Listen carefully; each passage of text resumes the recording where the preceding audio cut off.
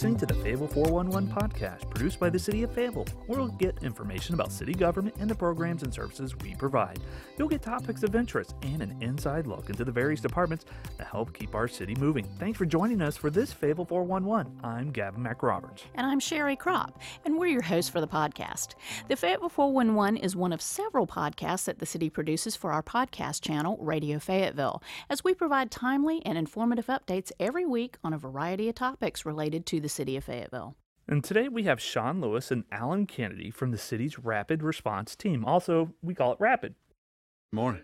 Now, what does Rapid stand for? So RAPID stands for the Removal and Prevention of Illegal Dumping. So that keeps you guys pretty busy. Oh, yes. Very busy. Much. Now, what are some of the functions of the Rapid Team? What are you? What type of programs are you guys doing out there in the community? We, of course, enforce all illegal dumping, investigate all illegal dumping complaints, but we also function as the enforcement for the solid waste department. So we enforce all curbside code violations for solid waste. And I know that I've been out there a few times on some of the illegal dump sites, and we've seen numerous amounts of Yes. tons of trash getting cleaned up. And then I've been to other sites where it's a city street and it looks like somebody was doing contractor work Right. and just left a whole bunch of debris at the curbside and expecting it to, I guess, just disappear. It's out of their mind. Moving on. Yeah. That must keep you guys pretty busy. What are some? Tell me a little bit about like how your typical day begins. Most of our typical day is usually, the first hour and a half, we're in the office doing paperwork, sending out violations, notices. And then we're out, depending on our caseload is we might split half our day investigating illegal dump sites and the other half our day enforcing the curbside code violations that we have. So that's usually our typical day. And then on Wednesdays is our pickup day for when all the illegal dump sites are picked up by the city and all the trash is removed. So usually our Wednesdays are spent doing that pretty much all day.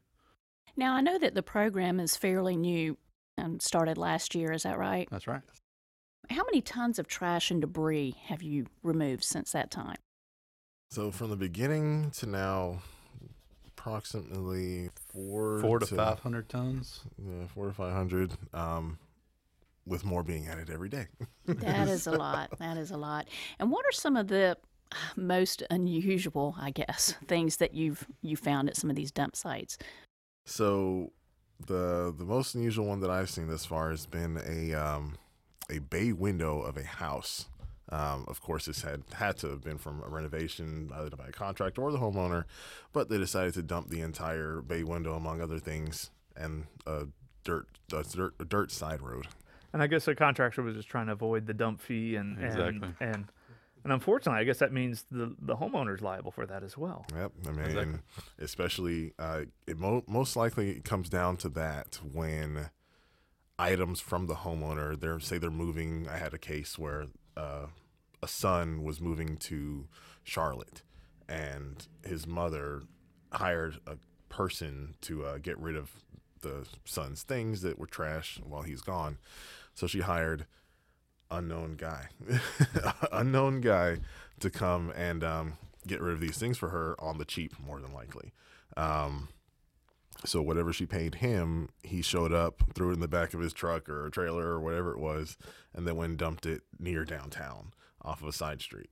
And it had all of her son's information in it. So, of course, I did my investigation, things like that, verify the person is still living, because that is actually a very common thing that can happen. Very common. Now I can speak to that, where it'll pop up as them being deceased, and you can't cite a deceased person.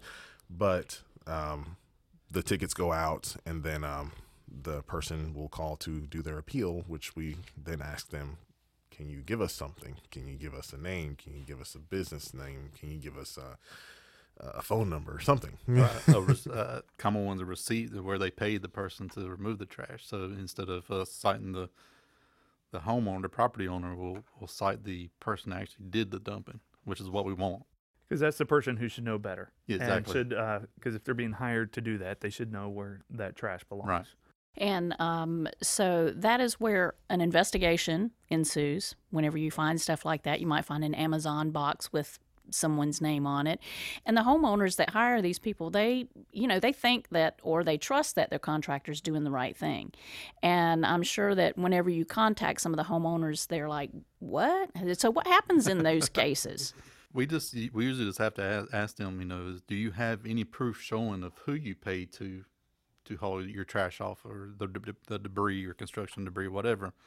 And as long as we have something that's in writing, like a receipt, text messages, where they've paid, whether it's a check or, some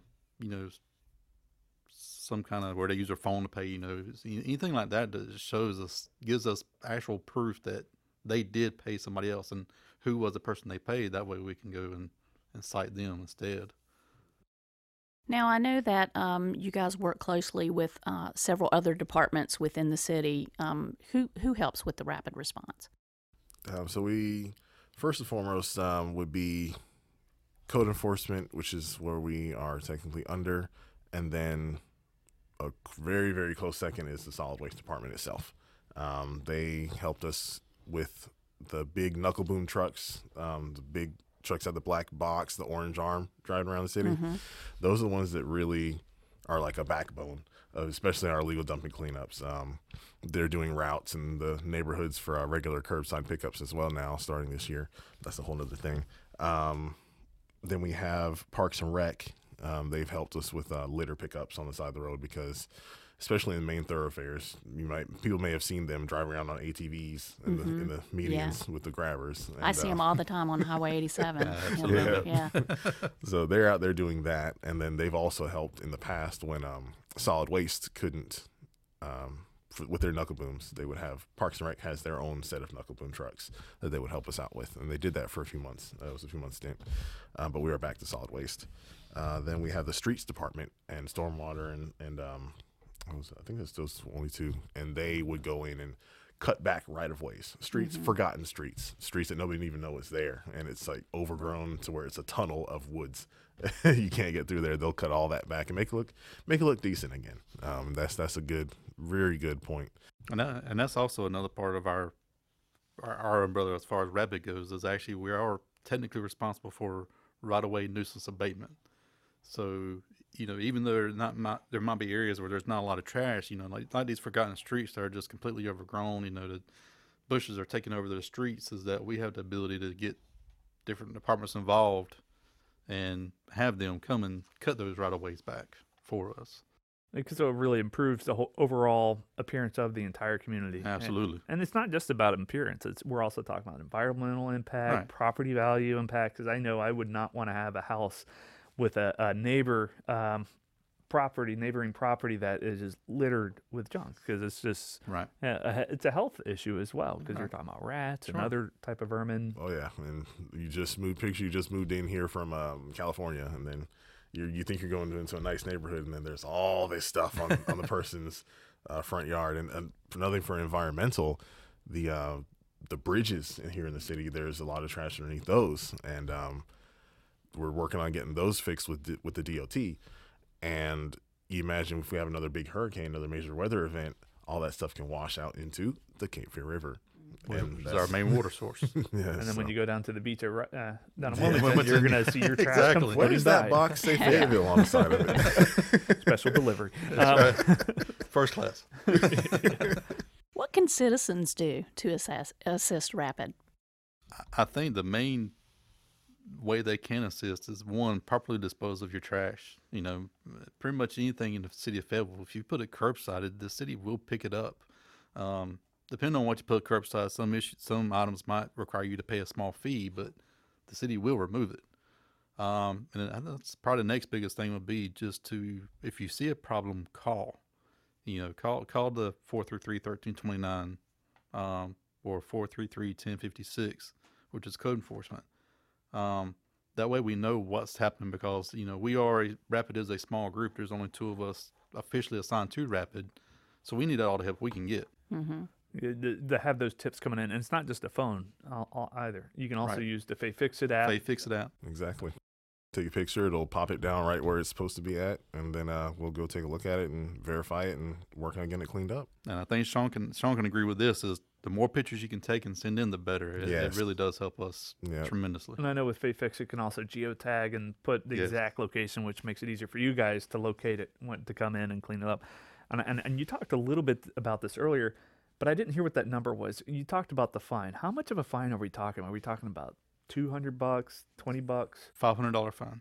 $500. That's a good hefty fine. I mean, that's a lot of money. And I know as a homeowner, I wouldn't want to have to pay that because somebody did it the wrong way. Exactly. A little bit cheaper to go through the right way to do it. Mm-hmm. And Absolutely. it's bad. It really is. And it really comes down, like we said earlier, about the making sure you do it the right way.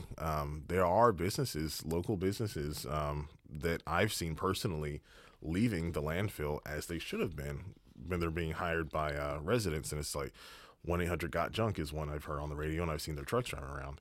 And then there's another one is I think there's T's Junk Removal. Another big ones. But there's a lot of private companies. Yeah, they'll do it, and I can verify myself they actually will take it to the dump as they're supposed to, and not a corner somewhere or a cul-de-sac somewhere, and then you end up footing the bill of $500. And that's the important part of keeping your receipts as well, just to help cover yourself afterwards. Definitely. So what happens if, and we talked a little bit about this already, but go a little bit more detail. So when a person you do that investigation, you find that site, and you determine somebody is, you've connected somebody to that illegal dump site. What happens next? So after we find someone that is linked to it, we'll run our background check on them. It's like typical you'd think for a police department to do, to verify that person lives local or not, to where we can send the citation to, or if that person, like I said earlier, might be deceased. So we know it's a dead end on that one, literally. But so anything else about that, like say a dump site we found and we actually have cameras up at these dump sites now. So that can also help us with locating driver's license plates and or people's faces to really, really help us with that. And a lot of the sites that have been major sites as well, we have signs up that will flash.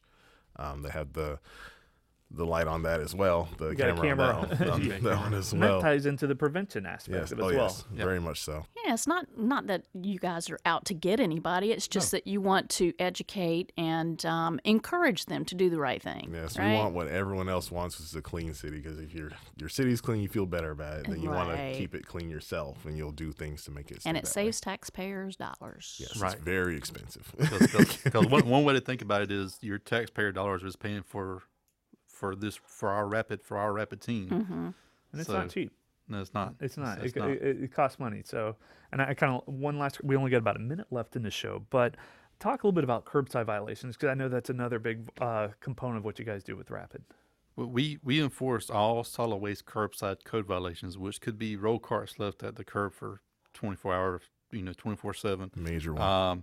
Large sites, curbside sites, to where people have moved a whole house out to the curb. Another major one. Mixed debris, construction debris, and in these situations that they're not immediately fined. If we see that, they're not immediately fined. We actually send notices of violation to the property owner and the occupant that's there, if it's a rental property, saying, basically give you 14 days to clean it up. Clean it up or make arrangements for it to be cleaned up. So there more is the educational aspect rather than initial fines, initial citations. So you can send out the warning letter and let them know about the different options available to them. Right. Excellent. And so what is that hotline number one more time if someone needs to call? It's 910-433-1329 or 910-433-1056. Or the FaithFix It app. Or FaithFix It app. Well, I really want to thank both of you gentlemen for coming on and sharing all that great information about the Rapid Response Team. Thank you for having us. Well, that's going to wrap it up for this episode of the Fable 411. Be sure to subscribe to Radio Fable, the City of Fables podcast channel, as we provide shows like this and other timely and informative updates every week. You can subscribe to Radio Fable on Apple iTunes, the iTunes podcast app, as well as the Google Play Music podcast portal. We're also available on TuneIn, Spotify, and iHeartRadio. You can also listen to every podcast that Radio Fayetteville has to offer by downloading the Fay TV streaming app, available now on Roku, Apple TV, Android TV, and Amazon Fire TV. View our video content by visiting faytv.net. To get information about city services, go to our webpage at fayettevillenc.gov. Thanks for joining us.